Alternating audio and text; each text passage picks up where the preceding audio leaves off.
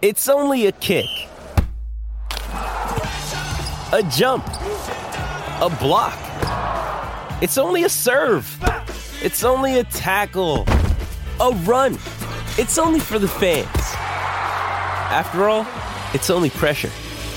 You got this. Adidas. With threats to our nation waiting around every corner, adaptability is more important than ever. When conditions change without notice, quick strategic thinking is crucial. And with obstacles consistently impending, determination is essential in overcoming them. It's this willingness, decisiveness, and resilience that sets Marines apart. With our fighting spirit, we don't just fight battles, we win them. Marines are the constant our nation counts on to fight the unknown. And through adaptable problem solving, we do just that. Learn more at marines.com. Oh, you didn't know? Your ass better call somebody!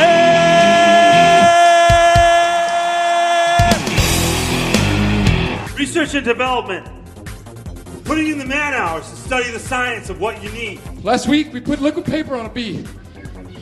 And it died. What? Did we just become best friends? Yup! Can I tell you something though? You're getting angry? I love you. Yeah, you big guy. I love you too.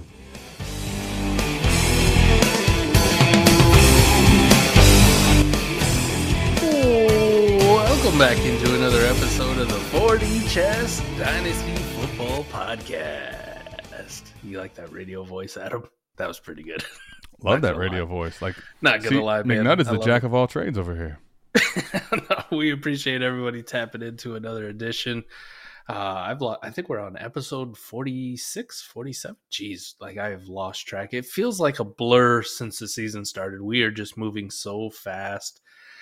Doing content every single week like we're doing, everything that's going on, setting lineups, playing in Dynasty leagues just like you guys, just like you Dynasty degenerates. Listen here.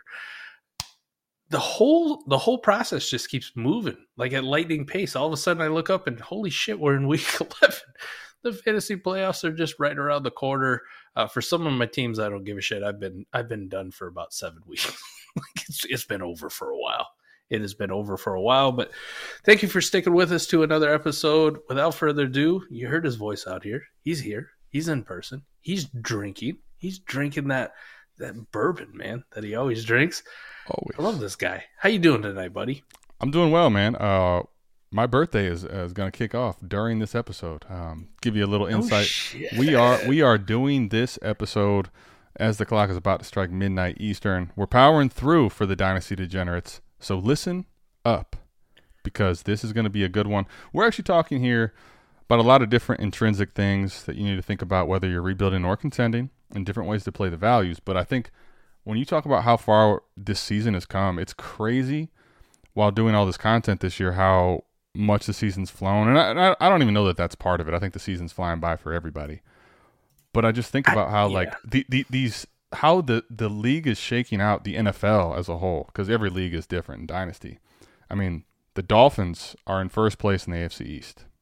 People wouldn't have believed that because everybody hated Tua to start the year, right?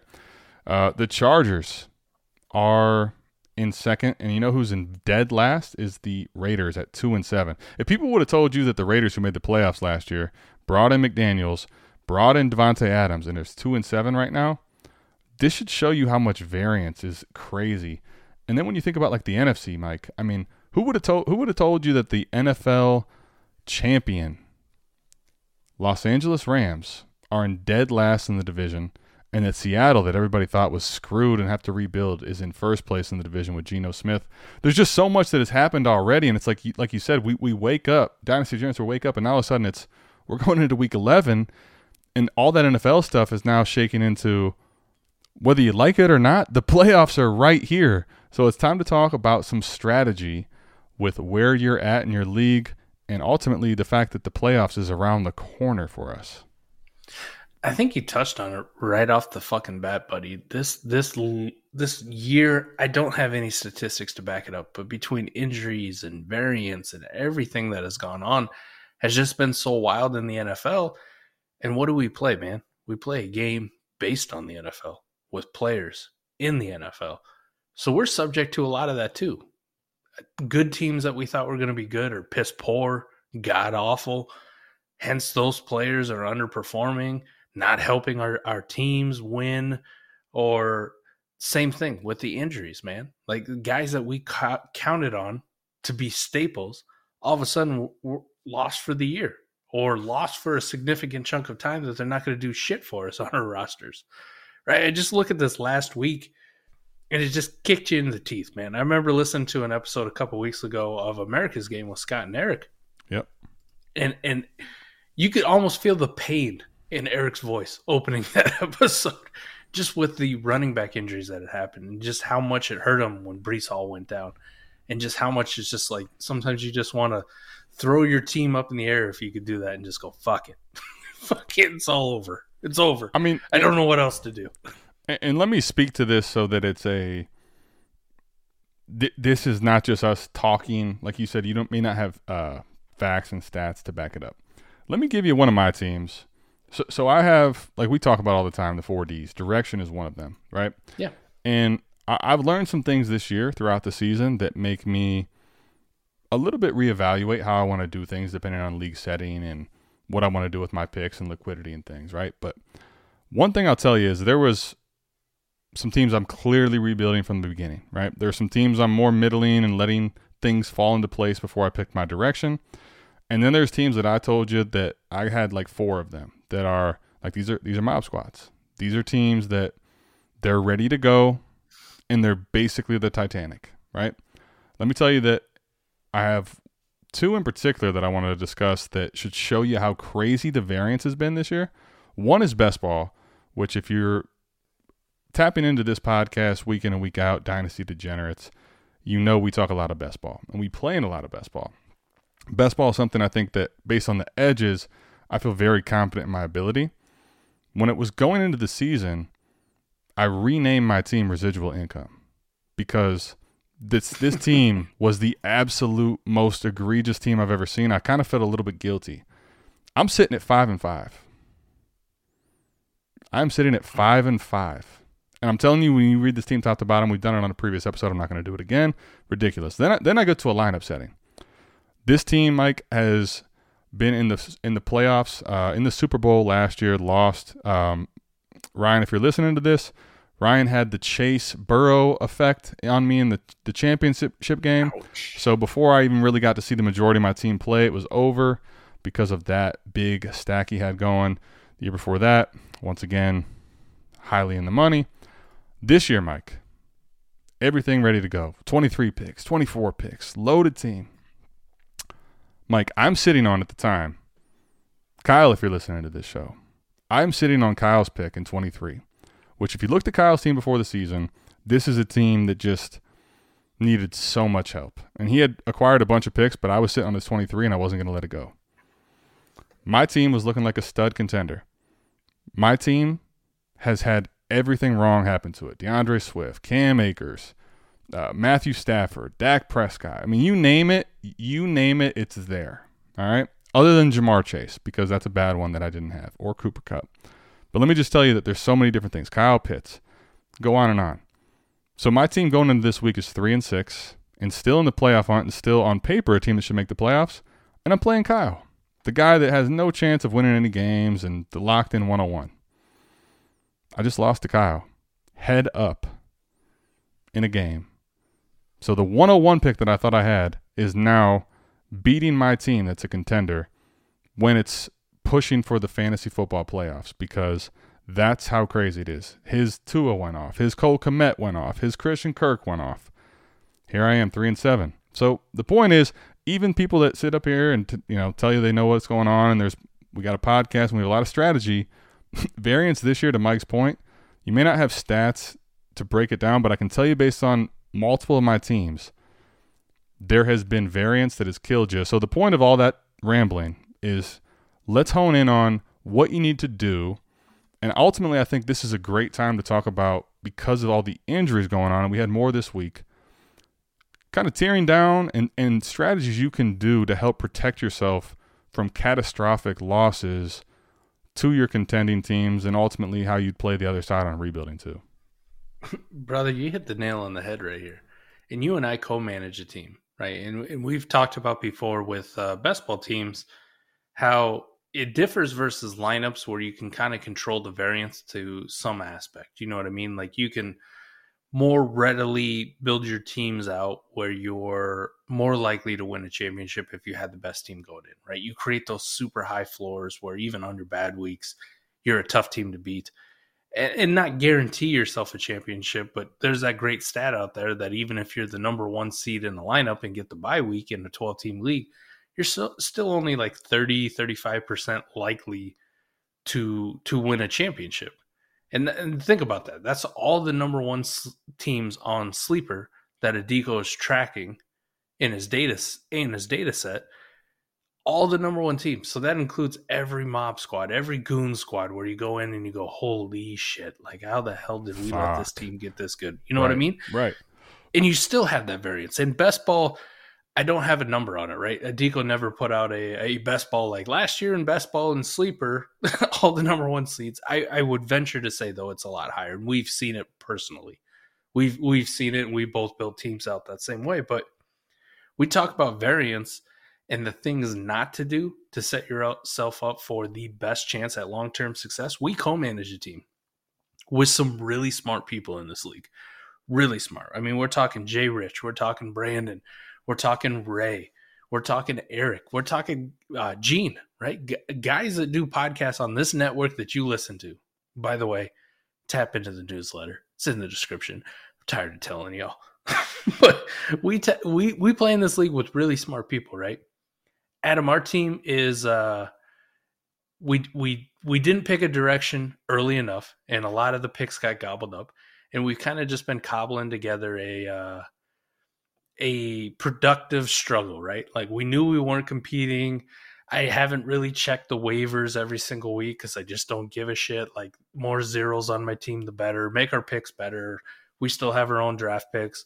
We have some young ascending assets that we're waiting for value flips, like this kind of slow play, right? We kind of got backed in the corner. Adam, I just happened to look at the league today. We're in the fucking playoffs, buddy, right now. If the season ended today, we are in the playoffs. We are in the playoffs. Like we are the sixth seed. We are in the playoffs, man. Playoffs.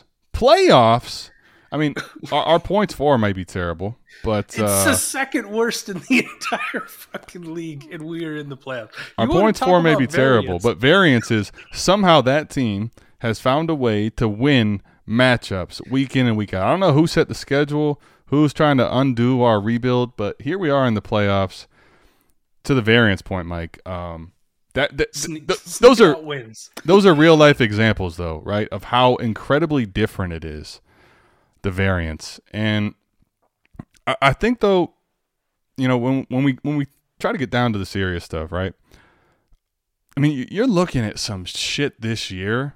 I mean, it's just crazy how much to go through without getting through everything. Some of the things that have happened, right? Jonathan Taylor, the clear-cut RB1, went down for a while, was playing for a team that really wasn't that good at times. Matt Ryan thing, Sam Ehlinger, he's not playing. Keep Trade Cut has him not a top 5 running back, and he doesn't have a season-long injury. And this is a bad running back landscape. We're admitting on podcast after podcast after podcast, on every platform you go, the running back landscape is bad. And the former, before the season started, clear-cut 101 in running back is being valued outside the top 5 because of an overreactionary market and because he's missed the time on the field for a while. Right? So that's just one piece, right? You have a guy like DeAndre Swift who's basically not seeing any time on the field and having the injury bug, which we've seen before. We have a guy like Cam Akers who's not playing basically at all. The guy basically steps away from the team. He's like a zero for you. Kyle Pitts, somebody everybody was extremely hyped for. Even people that were naysayers would not have told you that we're at this point where Kyle Pitts now is not a contending piece. I mean, people may have told you that we were a little too over their skis on Kyle Pitts. That's fair. I mean, there was people that did that, right? But everybody still believed he was a top 5 tight end this season, top 6, right? Because speaking of how bad the running back landscape is, look at the tight end landscape. Kyle Pitts is not even worthy of starting a lot of times weekly because he's not a contending asset, right? So you got that going on. You have so many things. Matt Stafford's hurt, playing. Now Cooper Kupp's out. Matt Stafford has a concussion. Matt Stafford is basically relegated to worthless in lineup leagues, even in best ball leagues, without Cooper Kupp. I'd imagine he has over 50% of the guys' yards. Allen Robinson, we thought in that offense was going to be good. You have injuries piling up at every position. Dak missed time. I mean, Daniel Jones is someone that's highly valued. Geno Smith is someone that matters on contenders. You talk about variance. I could go on and on and on. The point here is this. All this variance, I think this may be the extreme. I can't guarantee the extreme. But the point is, you got to have an idea of how you're going to combat these type of things in the future and for now, because who's to say that crazy shit can't happen next year? It's the NFL. People get hurt. People have crazy ascensions and descensions. The Giants are 7-2. Like, there's so many different ways I could tell you that you can't predict everything in the future. And I think the only way to really try to negate some of this stuff or prepare for some of this stuff is to try to have a plan for the worst case scenario and figure out how to de-risk and ultimately strategize so that you're in the best position come the playoffs to not only make the playoffs, but construct your team the best for the playoffs. I will say this. Here's some of the points that I have. In best ball league, Adam, like the one that we just talked about, if I'm at that point right now with the variance and it's been on my side, I'm not going to trust the fact that that's going to carry me, right? I'm not making moves on best ball teams to push myself in going like, hey, I'm in the 6th seed. That's going to be long-term detrimental to it. However, in these lineup leagues, from everything that I'm reading, everything I'm listening to with podcasts with other people, other really smart people about it, Scott being one, check out his show, Destination Dynasty, that drops on Mondays on this network. I will say this, in lineup leagues, Adam, if I've gotten to this point where I'm like the 5th, 6th seed right now, and it's looking good for me to make the playoffs, I know this has kind of been antithetical to what we've talked about in the past, but I am making moves to buy into the variance, to play the variance. Let me just get in the playoffs and see what happens. Let me just sneak in and see what happens here, because like you've seen, like we've had top contenders and we are littered with people having questions and showing us rosters where they're like, you know, I was the number 2 seed. I was number 2 in points for in this lineup league. And all of a sudden this week, I've lost Cooper Kupp. I've lost Dallas Goedert. I've lost Juju, who was a nice wide receiver 3 for me.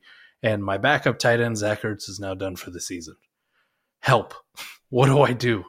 And it's like, if you didn't position yourself with what Scott and Eric are talking about and what Scott's talking about on his podcast about having the liquidity and having the ability to pivot and having the ability to go make moves for other pieces to try to backfill where you can still play the variance, like you're looking at starting just some god-awful players in the next few weeks. Just because you don't have that ability, right? You're stuck on Cooper Kupp. You're stuck on Dallas Goedert. You're stuck on, man, I hope Jamar Chase comes back soon for me. I hope Matt Stafford figures out a way in hell to turn this around because he's been my QB2 or he was my QB1 heading into the season or whatever the case may be. You not only, as one of these teams who's maybe like sneaking around and hanging around in the 5 or 6 seat, you may have dodged some of this negative variance and you may be in line for like the next 3 weeks. You may rattle off 3 wins in a row. And all of a sudden you're the 3rd seed or you're the 2nd seed and you got a first round bye heading into the playoffs. Like, I didn't think I was going to be here, but holy shit, I'm the Atlanta Falcons or the New York Giants or the Seattle Seahawks, like you're talking about the real NFL. Like, holy fuck, I'm here. I'm here and I'm playing with the big boys. So I will say this, in my lineup leagues, in that situation, I'm hoping that I've made the shift throughout the season, or I'm hoping just by happenstance, because it's not what we were talking about at the beginning of the year. It's not what we were talking about in the offseason, that I have enough left in the tank. I have enough in reserve. I have enough assets where I go like, you know what? Kyle Pitts is not performing, or Elijah Moore is not performing, or Treylon Burks has been hurt and he hasn't done shit. But I have these assets that other people want.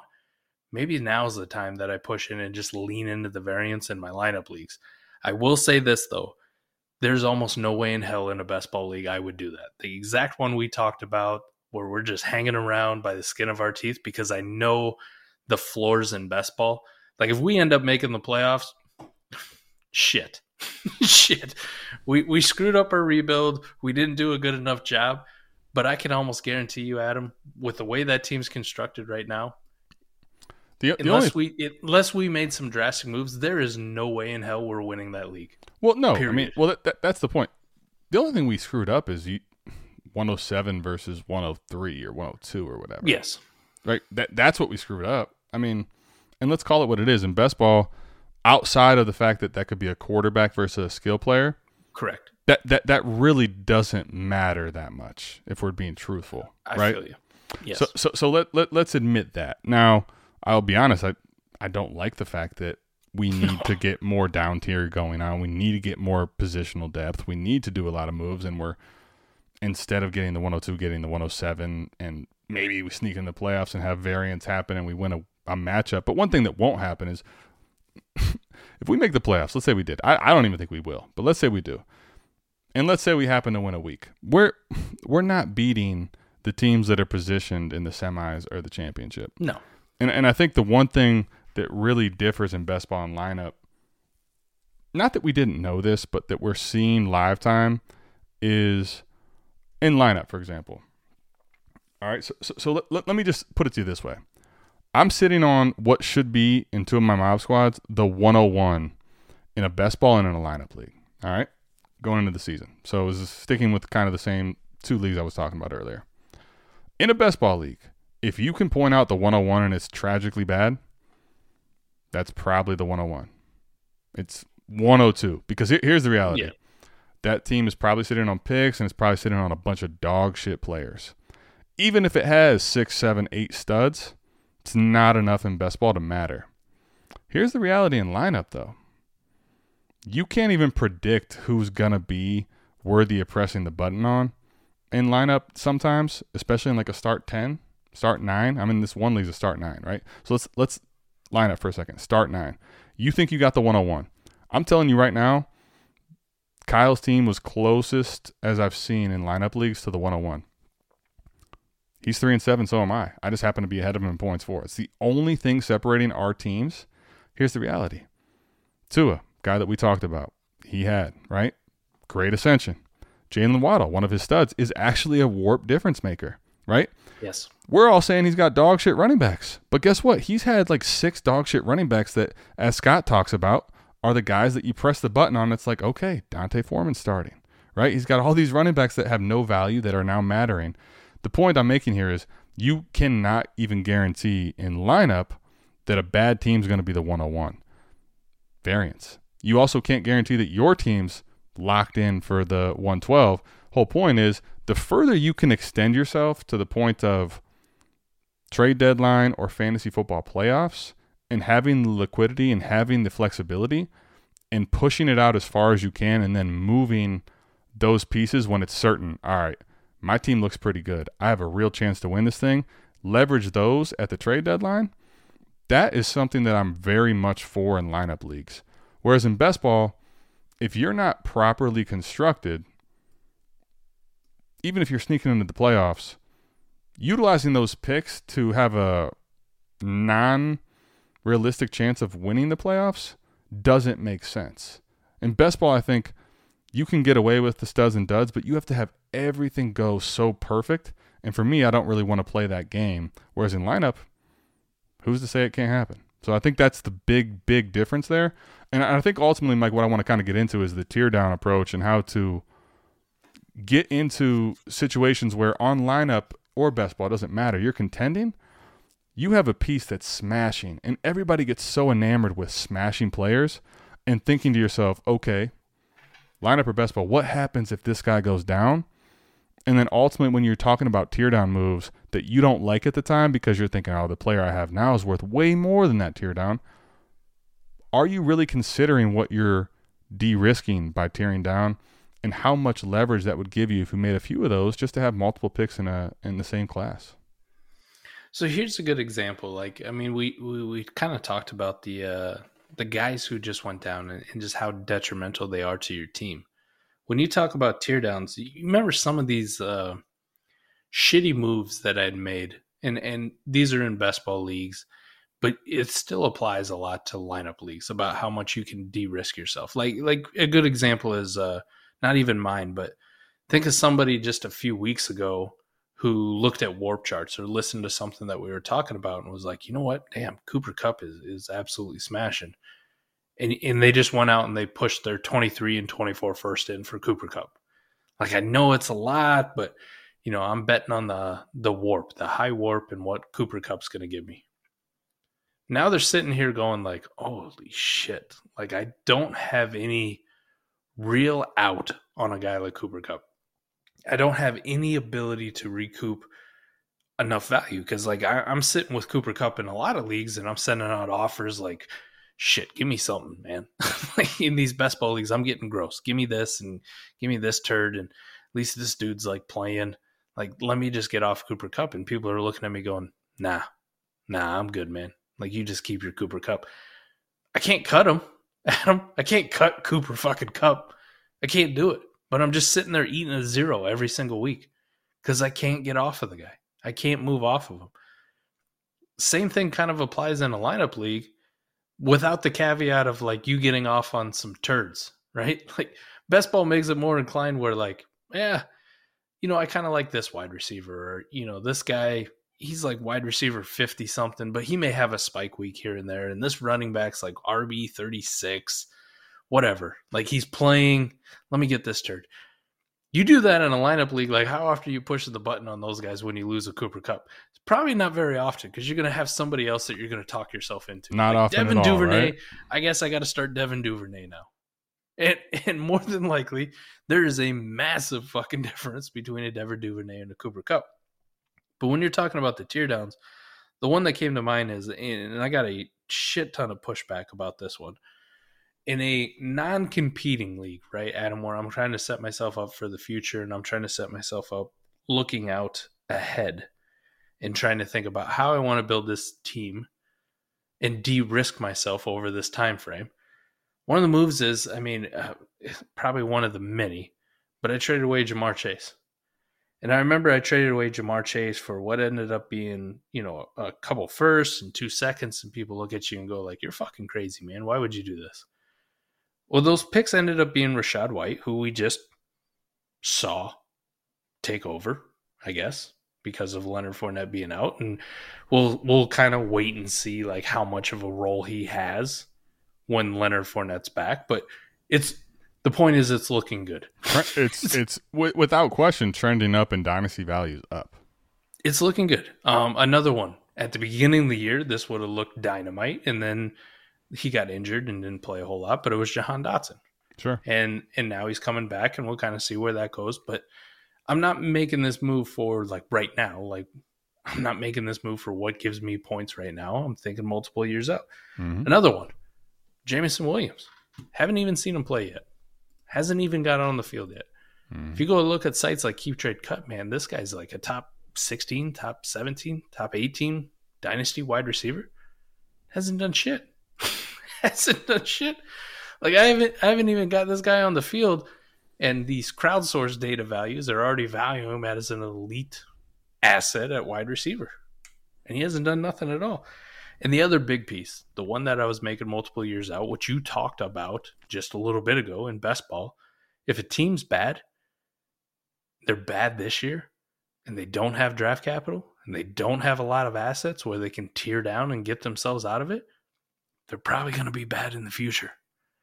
So I'm looking at this guy's 24 pick, and I'm looking at his roster construction, exactly what you said, and I'm going, holy shit, man. This guy doesn't have a lot of outs for getting better in the near future. And I'm about to take another draft pick off of him.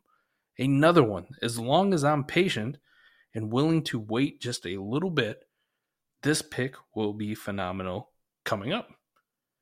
And Adam, that's exactly where it is. We're looking at a guy right now who's the 101. And what is he going to be at in 2024? Probably the 101.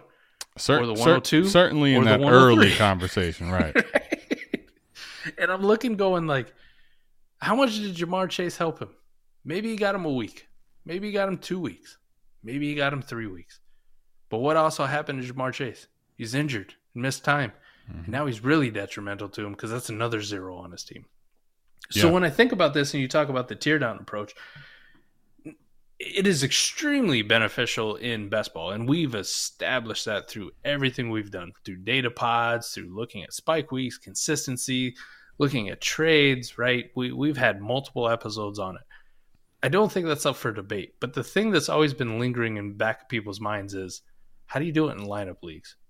And I think what this year has shown more than anything else is that more times than not, we overestimate the ability for a player to stay healthy or to stay out of trouble or to suffer a bad situation change that we did not see. You talked about it, the Rams on the bad side. But again, also the Dolphins on the good side. Like you were trading away Tua Tagovailoa in May, or you were trading away Tua Tagovailoa in August with everything that was going on. Yesterday's price is not today's price. It has drastically shifted. Hell, if you traded away Justin Fields in week 3, you're kicking yourself in the face right now, going like, what the hell did I just do? We vastly overestimate ourselves on predicting players year in and year out. Every single year. You and I are guilty of it as well. We made videos about guys who became absolute shitlords. We made videos about guys who have done nothing and have just done nothing but break our hearts. That's the only claim to fame this year, is breaking our hearts. We made a YouTube banner full of players, and just about every single one of them has turned into a turd. It has become the South Harmon curse of being on a YouTube banner. You're more than likely a pile of shit this year. I'm sorry, that's the best way to say it. So if you take all those things into account and you think about our propension to overvalue or underestimate situations and not be able to predict it right, down tiering into multiple assets or multiple good pieces from one single asset is almost always the right play. Because even if you miss small. But if something bad happens and you were the guy who down tiered from Cooper Kupp, sure, you loved him for the first 10 weeks. How you feeling now? If you were the guy who down tiered from Cooper Kupp and got another decent receiver, maybe that decent receiver was Jalen Waddle and it has exploded on the scene.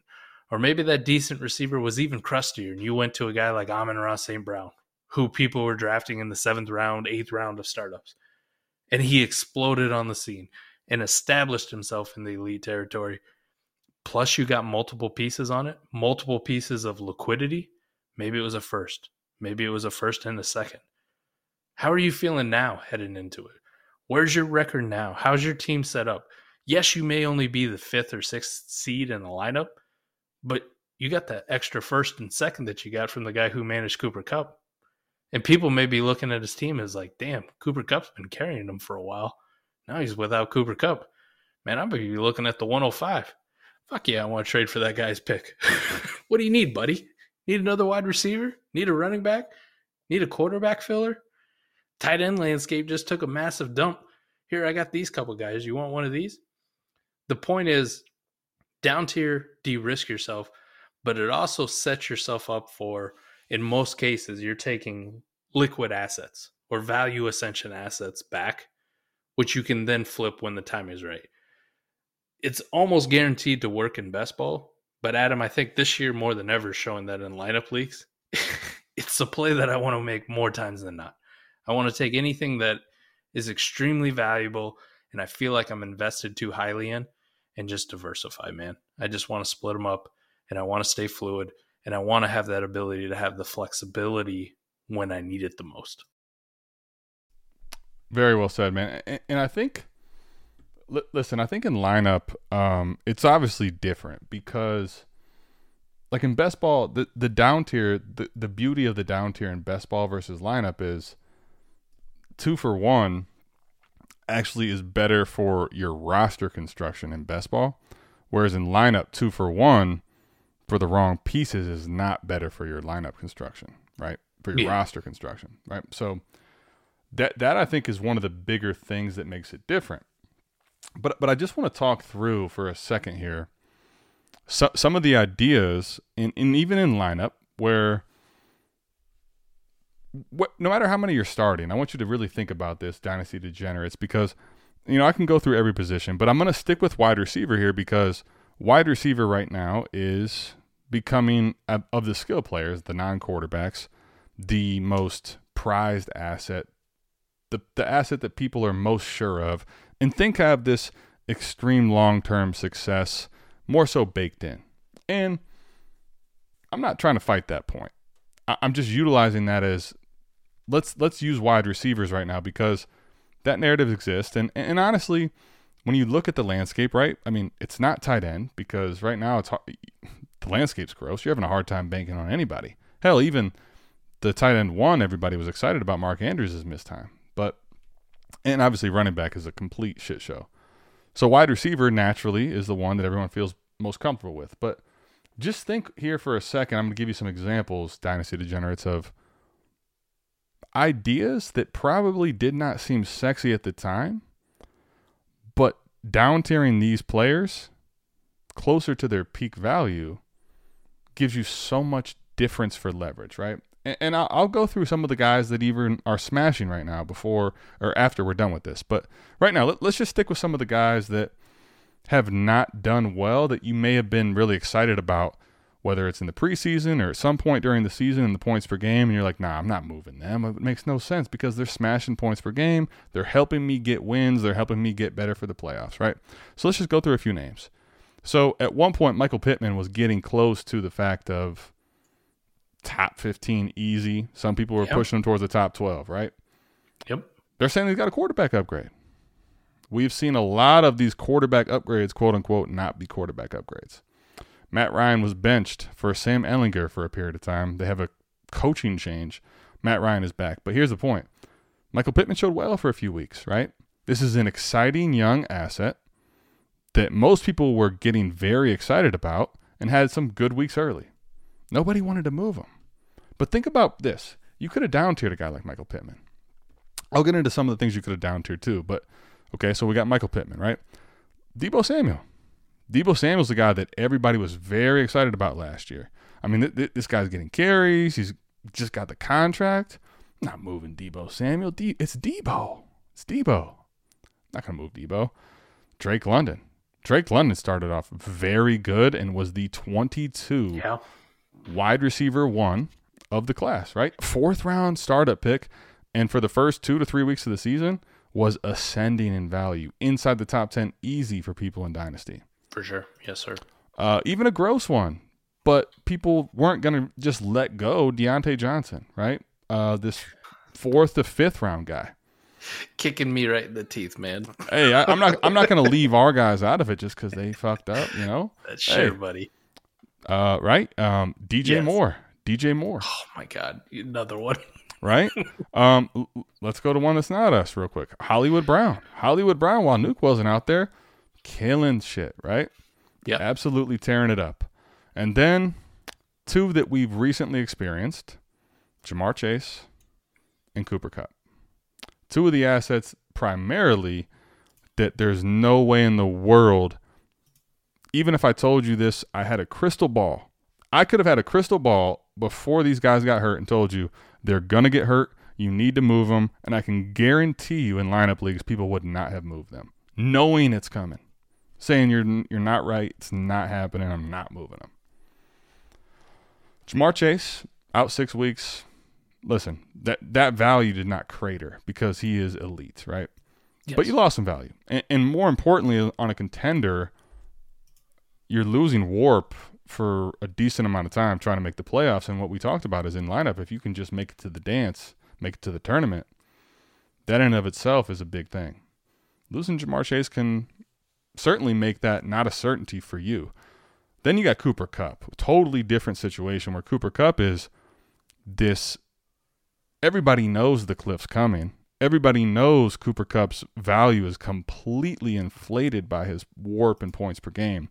But you're just saying, fuck it. You're saying on the dynasty aspect, I don't care. I want the money. I will forego all of it to win.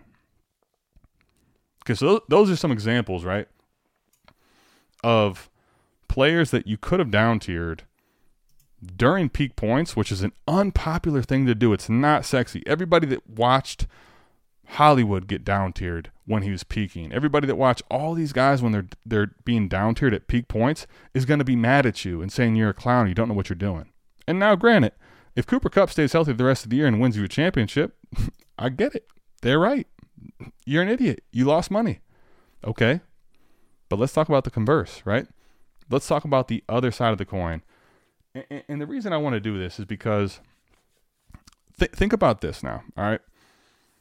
If you did down tier, think about some of the options that you could go to and easily, and when I say easily, non-debatably acquire a first for basically every one of the guys I aforementioned at the correct time. Keyword at the correct time. We're sitting here going into week 11. All their values are different, the ones I just mentioned, right? But if you traded them at their peak point, you're getting the people I'm about to mention right now plus a first. Christian Kirk, the wide receiver 7, right? Just got paid in Jacksonville. You may not have been high on him. You may have been concerned and not excited about things that happen in Arizona at times, and he's not a true number 1. You could have easily gotten Christian Kirk in the first 4 or 5 weeks of the season. Brandon Ayuk could have gotten a first plus Brandon Ayuk, right? He's not even smashing on the warp side, but you're getting Brandon Ayuk and you're getting the first. You could have gotten Amon-Ra St. Brown at the right time. Before week 1, this is preseason I'm talking, right? Amon-Ra St. Brown was a very polarizing prospect. Then he has a great finish to the season, and there's all these other people mouths to feed. People are concerned. Amon-Ra can't hold the number 1 spot. DeAndre Hopkins. I mean, you could have gotten a first plus when DeAndre Hopkins is missing 6 weeks and is an aging asset for any one of these guys. I can keep going. Yeah. But the point is here, I'm giving you scenarios, obviously, where you win. But here's the reality. Let's say you went to a guy that didn't help you in that range, in this down tier. Before I pass it back to Mike, because I want to get your thoughts. Let's say you made the wrong down tier. Let's say you went to Allen Robinson. Let's say you went to Michael Thomas. Let's say you went to Brandon Cooks. Whatever it may be. I mean, whatever names. Here's the thing. You still have the first and whatever else you acquired to now help your lineup, right? With Jamar Chase, the exception to the rule, the value has come down and you can still trade him for a haul. So you still have an out there. Cooper Kupp, you don't have an out. Hollywood Brown, your out is very small. Michael Pittman, at the wrong time, was not going to net you something back well. Deebo Samuel, when he's missing time, is lost a lot of value. You don't have the additional liquidity that can now go buy you a warp player like a Christian Kirk. I mean, Christian Kirk probably still attainable in leagues for a first, maybe a plus. Like, that's the whole point here is not only are you getting a piece in your lineup that can still help you, but if push comes to shove, whether it's the player you're trading away or the player you're acquiring, you still have the liquidity which can go buy you what you need at the peak time, which is when things are being formed for the fantasy football playoffs. Dynasty Degenerates, sorry if that took a long time and that was long-winded, but listen to what I said because I'm telling you there's some real truth to that. Yeah, this isn't like player specific getting there, but I'm looking it up as you're talking about this, and from about like mid-September, right? Michael Pittman valued at Dynasty wide receiver 6, Dynasty wide receiver 7 on Keep Trade Cut, right yeah. Around that age, easily top 10. Yeah, you're talking about some of these other guys like Amon-Ra was just starting to smash at the time, right? Just started like, okay, maybe he's real, but people are still valuing him as wide receiver 15, wide receiver 16 at the time. How about another guy that you didn't really mention and talk about, Chris Olave? Absolutely. Where do you think he was at? What do you think he was at that time, right? I'll say wide receiver 25. That's pretty close, man. Wide receiver 24. Couldn't get much closer than that. Hey, I remember things, People don't forget. Drake London at the end of September, beginning of October, up to wide receiver 8. Like, these are all the players where you're right. If you're cashing out at the right time, if you're cashing out at the peak, or if you're cashing out at close to the peak, and going down. Yes, you're 1,000% right. And this isn't strictly with wide receivers. This goes for all positions. But you cash out to another young asset, there's a chance that they do fall off the table, that they suffer a catastrophic injury or they suffer a bad situation or whatever and they go down. But the piece is, man, you bought insurance.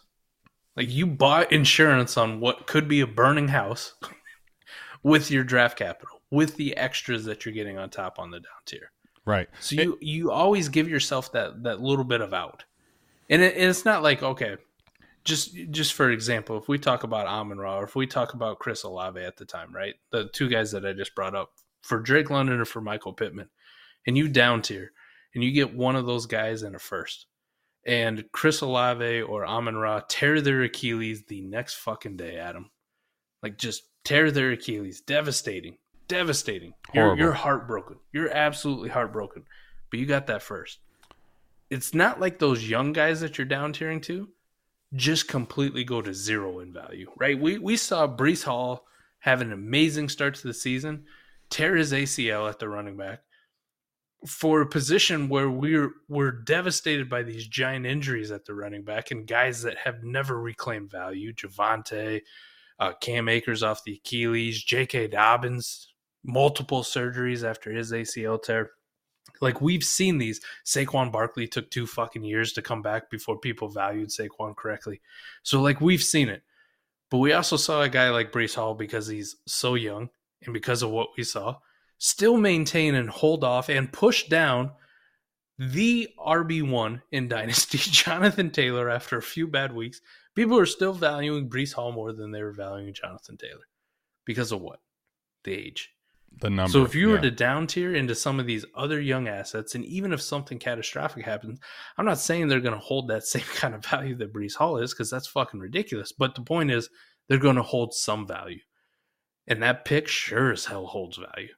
That pick is going to go up at some point. That's what we talked about the Dynasty cycle last week. Like, it is going to go up. You have insurance. And this is what makes the down tier in lineup or best ball, but specifically we'll focus on lineup just because it's not so obvious. It's not so in your face like it is with best ball, where generally 2 pieces or 3 pieces is almost always going to be better than one, as long as they have a pulse and they're not complete turds. Right. Because especially in lineup, see, when you split it up, right, in best ball, you want everything on your bench to have the ability to essentially rotate. And what I mean by that is score in and out of your lineup, go back and forth. Yes. Whereas in lineup, you almost want to do the opposite to a point. You want to condense so that you have more space to fill out the turds, get rid of the dog shit lineup cloggers, and then fill those in with your fab money and find a way to essentially roster construct differently. So in lineup, not only is it different, it's literally almost the opposite to a certain extent for people, where they want more of their lineup cloggers out of there, whereas in best ball you want those in your lineup. So it's and I think that's why we want to talk on the lineup lens right now, is because, to your point, and I'll let you finish here, it's the opposite effect. So it's obvious in best ball, whereas in lineup it's almost contradictory to what people will think a lot of times. I think some of the things that people fall into the trap to when we talk about down tiers, or when we talk about it, and we talk about it when we do the trade show, right? Like, what's your we talked about with Scott when he was on the trade show specifically, that what's your league like? What's your settings? You know, getting all the context that you can possibly get. One of the other things that we don't get to see a lot is, what's the rest of your roster look like? Like, I've seen some people with some ridiculous starting lineups. And I get it, man. Like, the studs and duds approach can work, but you have to factor in that those guys got to stay healthy, or the right guys got to pop at the right time to carry maybe some of the guys who have down weeks, or maybe get banged up. And, you know, like, AJ Brown's a damn stud. But there were people last night going into that Monday Night Football game going like, I got AJ Brown. I only need 5 points. I'm good, man. Like, I'm going to win this thing. And then what happens? Just a quick tweak, and oh shit, now AJ Brown's not doing anything. And it isn't like he missed the whole game. It isn't like he went out and never came back. Like, he was just ineffective. Like, you're going to have some bad weeks at some point, even from studs. So studs and duds can work because maybe you had a Justin Jefferson as your other wide receiver who just went ballistic and nuclear, and all of a sudden you're like, yeah, I'm fine. Like JJ put up enough points for AJ Brown. I'm good. But the point being, I've seen those lineups where it's just like top to bottom, they're great, and I know studs and duds can work. But the one thing we rarely ever see is like, what's your bench look like? What's your liquidity? Like, what's your pivot if this guy gets hurt and if this injury happens? And like, how do you get yourself out of it? And one of the things, even in best ball leagues, that I've fallen trapped to, especially to this year, and I blatantly said it to Scott when he asked, like, what have you learned from this year? Like, what's your biggest takeaway? And I'm going like, there's so many leagues where I wish I just had more third round picks laying around, where I just had that ability to plug a hole for one damn week to get me through it. Jonathan Taylor's out. I know Deion Jackson's fucking starting. He's the guy. I will give you a third right now. Let me get Deion Jackson because I'm going to plug him into my lineup. Like, I have that ability to go get it whenever the hell I need to. Right. Absolutely. And if I'm leveraged to the max, Jamar Chase is great. Justin Jefferson's great. Cooper Kupp's great. Like, look at these 3 wide receivers. I got 3 of the highest warp guys. We get into the variance and we get into the way fantasy football can just be a cruel mistress at sometimes and just break our hearts unmercilessly. You go in and you go like, well, shit, Jamar Chase is down for a while. I'll be fine. You know, JJ and Cooper Kupp will carry me. Well, what's your next option? Well, I got Devin Duvernay, or I got Paris Campbell, or I got whoever. But it doesn't matter. Look how much these guys are scoring. You get to week 10, and all of a sudden you go like, okay, when's Jamar Chase coming back? Because I need you because I just lost Cooper Kupp for probably the year. What am I going to do here? Right. Do you have any picks? Can you go out and get something? Mm-hmm. No, man. I leveraged everything. I up-tiered. I did exactly what I should have. Like the lineup settings, whatever. I up-tiered. I went and got the studs. I think that has been my biggest changeover, where it's start 8 or start 9. Like, yes, Adam, I want to favor the studs, but I also recognize that you can put yourself into a world of hurt if you don't run a lucky streak for multiple weeks.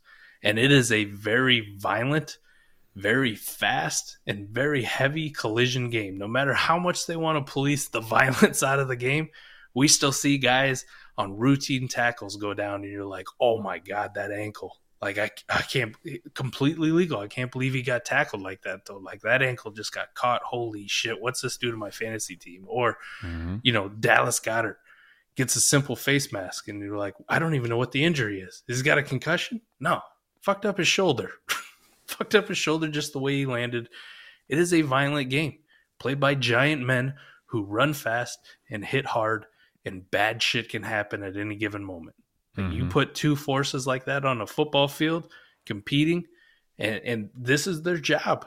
This is what they've trained and spent all their lives to do. Who am I to try to predict what kind of guy? Me, my fat ass, 300 pounds, sitting here doing a podcast. Who am I to try to predict who's going to stay healthy? Whose body's going to react in such a physiological way that they're going to avoid injury for 16, 17 weeks? I'm not. Well, and I'm stupid if I think I can do that. So why not de-risk myself? Why not divest a little bit? Why not buy some insurance?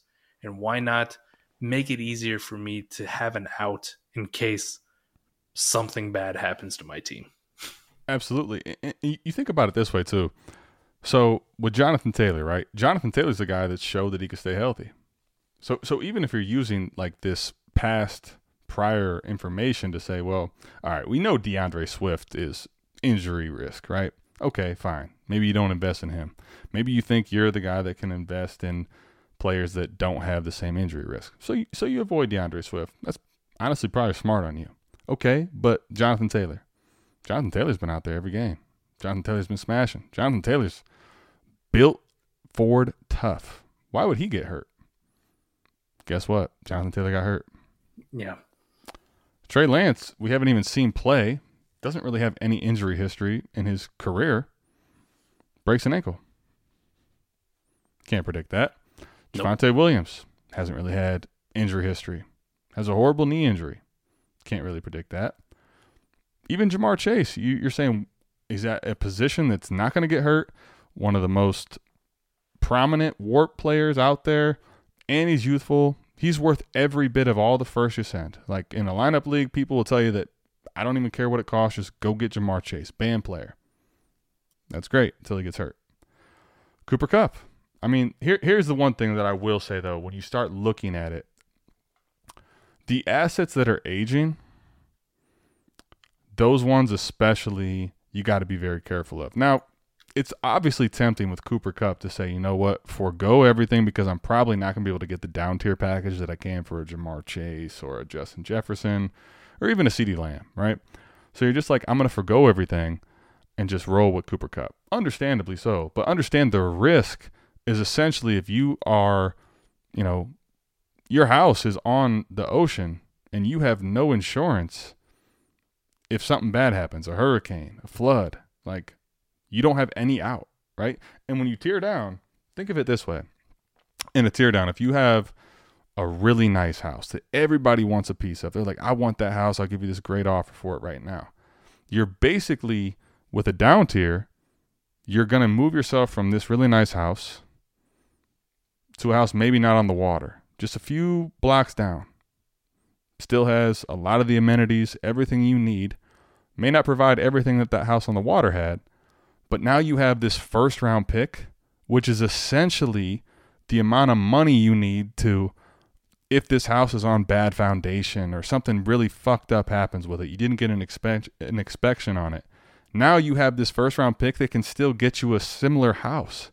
So you now have the ability, whether it's now or later, to have two really good houses that still could grow in value based on the market and be worth maybe not everything that oceanfront house has, but you got two of them. And the combination of them is better than that oceanfront house is because it still doesn't have insurance on it. And I think that's basically a piece that gets lost is, doesn't matter if it's wide receiver or running back. I'll say this, it can differ for me at quarterback and at tight end, right? Like we saw Mark Andrews get hurt and it's not ideal for you, but he's one of those pieces where down tiering at tight end traditionally, it's hard to do because the warp advantage and how scarce that position is tough. At quarterback, man, if I'm down tiering from Josh Allen or Justin Herbert or Patrick Mahomes, you know, gosh, I mean, you may not even want to believe this, but you could have gotten Justin Fields plus at a point. But even then, you can't really necessarily see Fields coming. You may not want to tear down from those crazy elite quarterbacks, and I understand why. They're youthful. They offer the points per game. They are warp advantages. They give you everything. So if you don't want to move off of those assets and you don't want to move off of the smash tight ends, Travis Kelce, for example, he's never going to give you in dynasty value as a contender in a trade what he's actually worth.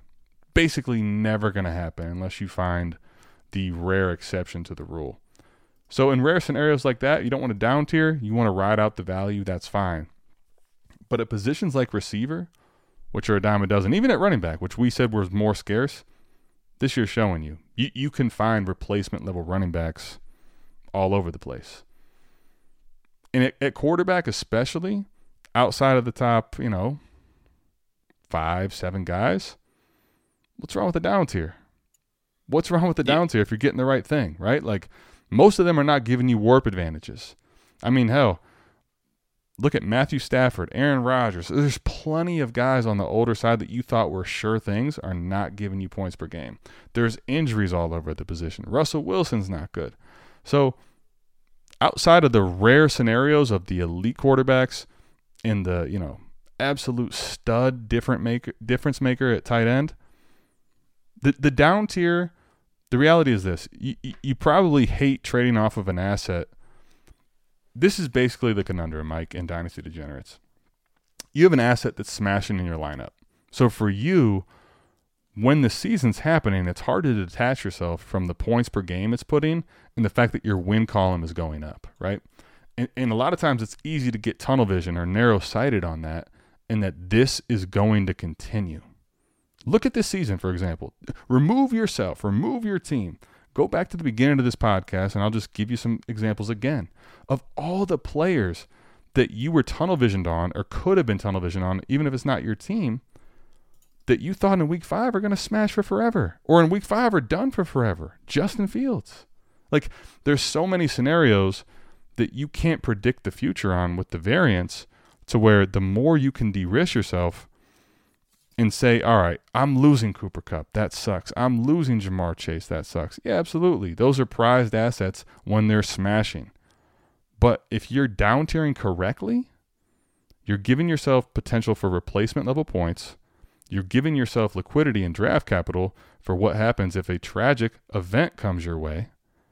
And here's the other big takeaway I think that needs to be touched on, needs to be hammered home. If you haven't done this, it's going to be hard for you to wrap your head around, because if you just do this one time, right? If you just trade away Jamar Chase for, Christian Kirk, and let's even say it's 2 first, right? And you only do that as one-time thing, maybe that doesn't pan out for you. And I could see a scenario where absolutely that does not pan out for you. But it shouldn't just be a one-time thing. This is something you can continue to do over and over and over. So even if the bet doesn't pan out on one trade, if you do this over and over enough, you'll pick up enough first to where, man, I have liquidity. I have 3 first. I have 4 first. Doing that over and over at the right times, even if the trade doesn't work out your way and the person you traded in a tear down for gets hurt, you've netted enough assets to where you will be able to make it up tenfold in trades when it's time to do so, when the playoffs are around the corner. So I think that's the other thing, is understanding it's not just one trade. To do this as a process, it's not just one singular thing. Man, we hit on so much good stuff here. And while I'm sitting here listening to this and we're talking about this, I'm thinking about the crux of what you're saying, man. I get it, those super elite tight ends. Like, not a lot outside of age and serious injury. Like, if Travis Kelce had a serious injury right now at his age, no matter how good he is, he's like the Cooper Kupp of tight ends. 100%. It's done. It's done. George Kittle is old enough to also kind of suffer more of that similar fate, just maybe not to that extent. But Mark Andrews, Kyle Pitts, Dallas Goedert being out for 4 or 5 weeks, whatever it is, not as detrimental. Elite quarterbacks, I don't wish injuries on anybody, but Josh Allen, there were people who were mildly panicking with this elbow injury, but it didn't really change his dynasty value. It's still Josh Allen. He's coming back next year. We're good. Patrick Mahomes, these guys are still fine. Justin Herbert's going through a rough stretch because the offense, the team around him is fucking horrible. It's god awful. It's dog shit everywhere you look outside of Eckler right now. It's tough, but what is it? Insulated. His value is still insulated because he's young and he's phenomenal, and we've fucking seen it. Right. These older quarterbacks, Russ, Matt Stafford, those are the guys where you see have bad stuff and they just absolutely crater. The elite quarterbacks, the elite tight ends, they're very stable for the most part in dynasty value. Very stable. Deshaun Watson, we haven't seen for multiple years now at this point, play an actual regular season NFL football game.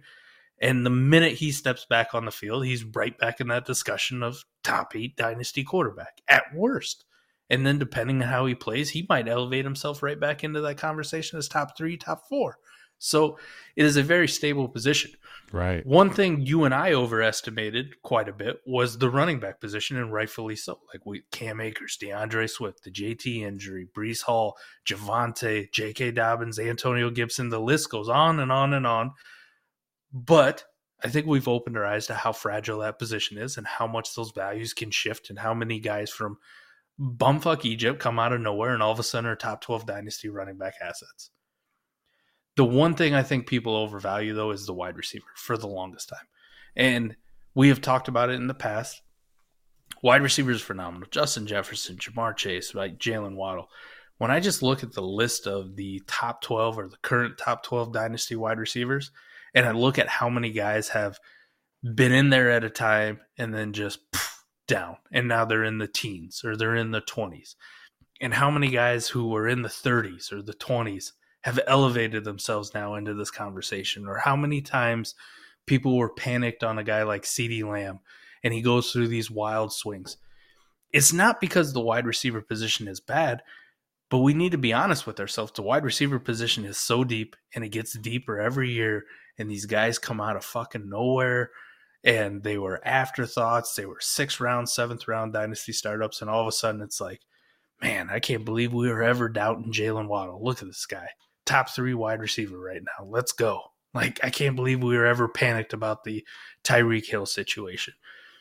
Can't believe we let that sink in. Or CeeDee Lamb here in this last week. Like, oh shit, okay, he reminded us why he's CeeDee Lamb. Boom, you're right back up here. Or guys like Stephon Diggs who, well, he's getting to an advanced stage and he just keeps climbing all fucking year because Stephon Diggs is that dude. It's guys like that that make me go, if I have one of these wide receivers and I can down tier into one of these guys in the top 20 range and pick up 1st-round picks or pluses, Adam, I don't really care who it is or what my situation is. Like, I think this is the play for me going forward. And it has been in the past, but I see it this year and I go, more so than ever. More so than ever. Whether I down tier correctly or incorrectly, there's going to be times for me to capitalize on it, on the actual player that I down tier, the wide receiver I down tier. But the pick is never, ever going anywhere. The pick is never going down. It's going up. And there's so many variables with what the fuck happens to other people's teams. Adam, you talked about those teams that you thought were fucking mob squads. And at the time, if I would have traded you a Cooper Kupp for your late first and, Chris Olave, at the time you're like, man, my team just got even better, right? I used this pick. Boom. Now where we're sitting at it, you got a team that's in disarray, struggling to stay out of the fucking basement. And here I am with a top 10 dynasty wide receiver and a potential early pick in 2023. And who won that deal? And I have a 30-year-old high ankle sprain, no quarterback asset that you can't get off of. That's going to give me no flexibility. And I think here's the other thing, too. There's a couple different ways to look at this, and obviously we can't go too long. But whether you're rebuilding or contending, I think that's the big thing from this episode I would really like you to take away, is I think that this is more of a concept that people can wrap their head around on the rebuild side, right? Because on the rebuild side, you're so flexible. For example, you look at the 22 class. On the rebuild side, you've had opportunities to buy Drake Leonard at a dip, Treylon Burks at a dip, Garrett Wilson maybe not necessarily at a dip, but you could have bought him at the start of the year or had him when value was depressed. He may be the exception, right? But then you have, Sky Moore, for God's sakes, you can get close to a throw-in right now. Chris Olave and Garrett Wilson are going to be the 2 exceptions, which have continued to accrue in value. But even if you just use the 22 class, think about that for a second. The 22 class picks were one of the only ones that you could argue that those picks maybe, if you wrote it all the way to the very end, took a slight dip in value at the very end. Yep. Outside of that, the picks overall don't lose value, and they guaranteed to increase in value. The receivers, the running backs, the quarterbacks in that class, they're not that way. Breece Hall was the stud, the guarantee. Smashed. As a rebuilder, you have a chance to buy Breece Hall. Jameson Williams on a contender, people don't even know what to do with themselves.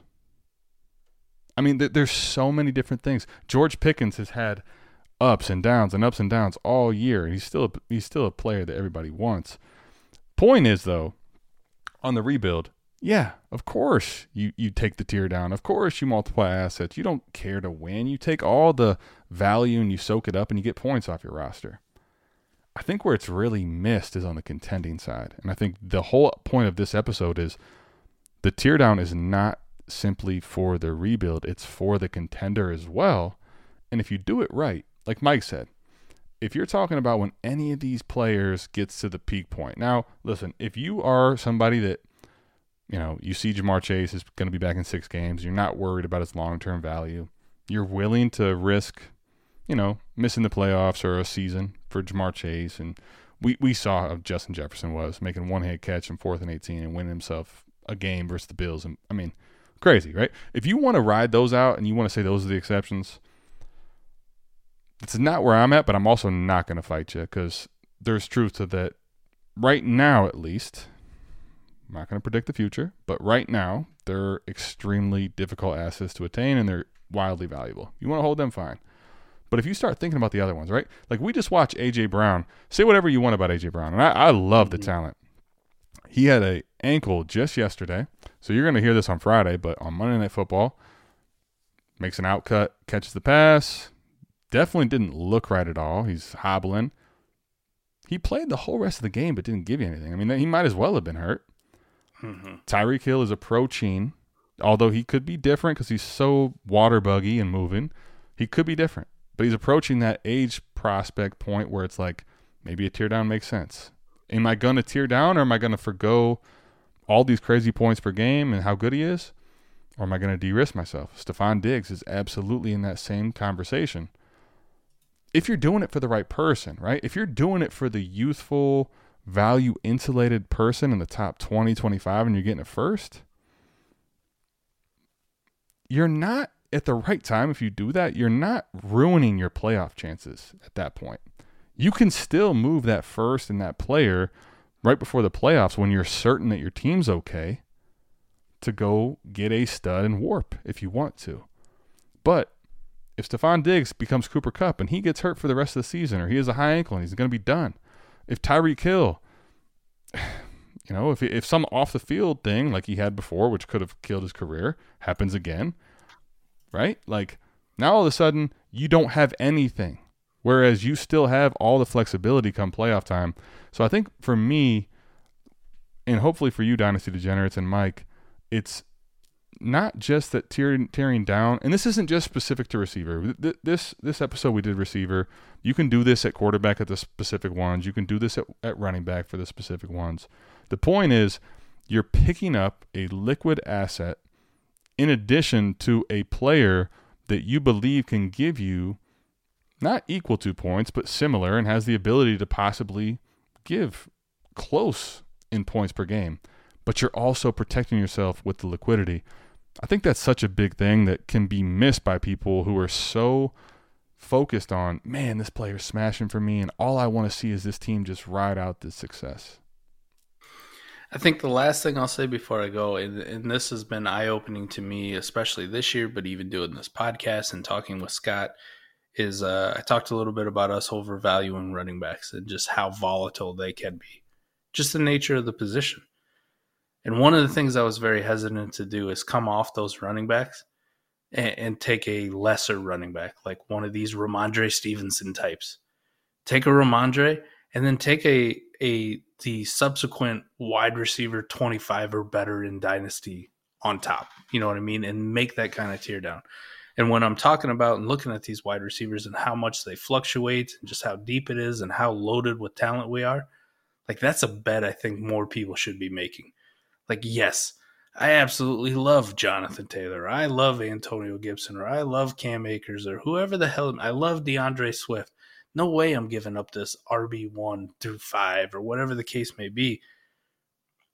But at some point, man, with the way Variance is, the way the NFL is, the way you should be constructing your roster and doing the teardown, Adam, that's going to be highly beneficial to you in the long run for your dynasty construction team.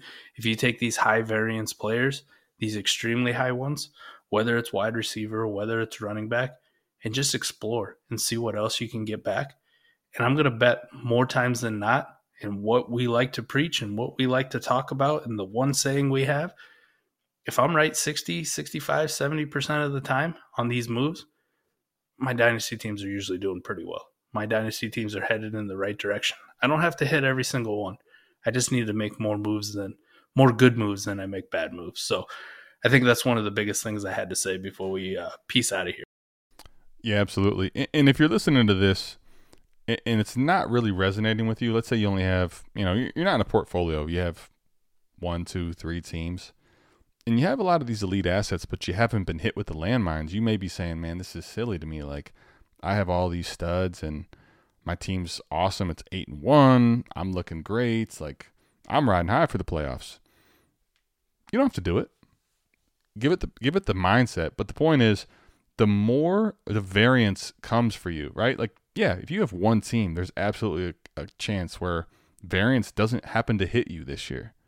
But who's to say that doesn't hit you next year, right? And the fact that you can pre-plan for this and ultimately have all the flexibility and utilize it at the right time, that I think is the biggest takeaway. And Mike, you made some great points there, man, at the end, where with running backs, right? Like, as much as we love them and they're scarce, there's a finite time where even if they're great on the points per game perspective, right? Like, even if they outlast the dynasty shelf life of what's valuable, the reality is for running backs, they don't carry the value past like year 4, year 5, right? Unless they're rare ones. So if you can get out for Ramondre and a receiver with upside, even in lineup or in best ball, you're probably doing yourself a favor. Now, granted, hey, if you had Breece Hall and Breece Hall smashed all year and you traded out of him and he didn't get hurt, sure, you can get burnt. But to Mike's point, 60, 70% of the time, you make those moves and they win, it's going to outweigh the 30% of the time where that asset happens to break the mold and rides it out. So I hope, Dynasty Degenerates, that this episode was really good for you, because I think this is something that really needs to be talked about on both the contending and the rebuilding side, how important tearing down is and how important liquidity is. So take this, apply it to your leagues, do what you will with it, and just remember, when your league mates are playing chess, play 4D chess. That's going to do it for us. We're about out of here. Remember, we'll be back here same time, same place next week. Peace. Peace.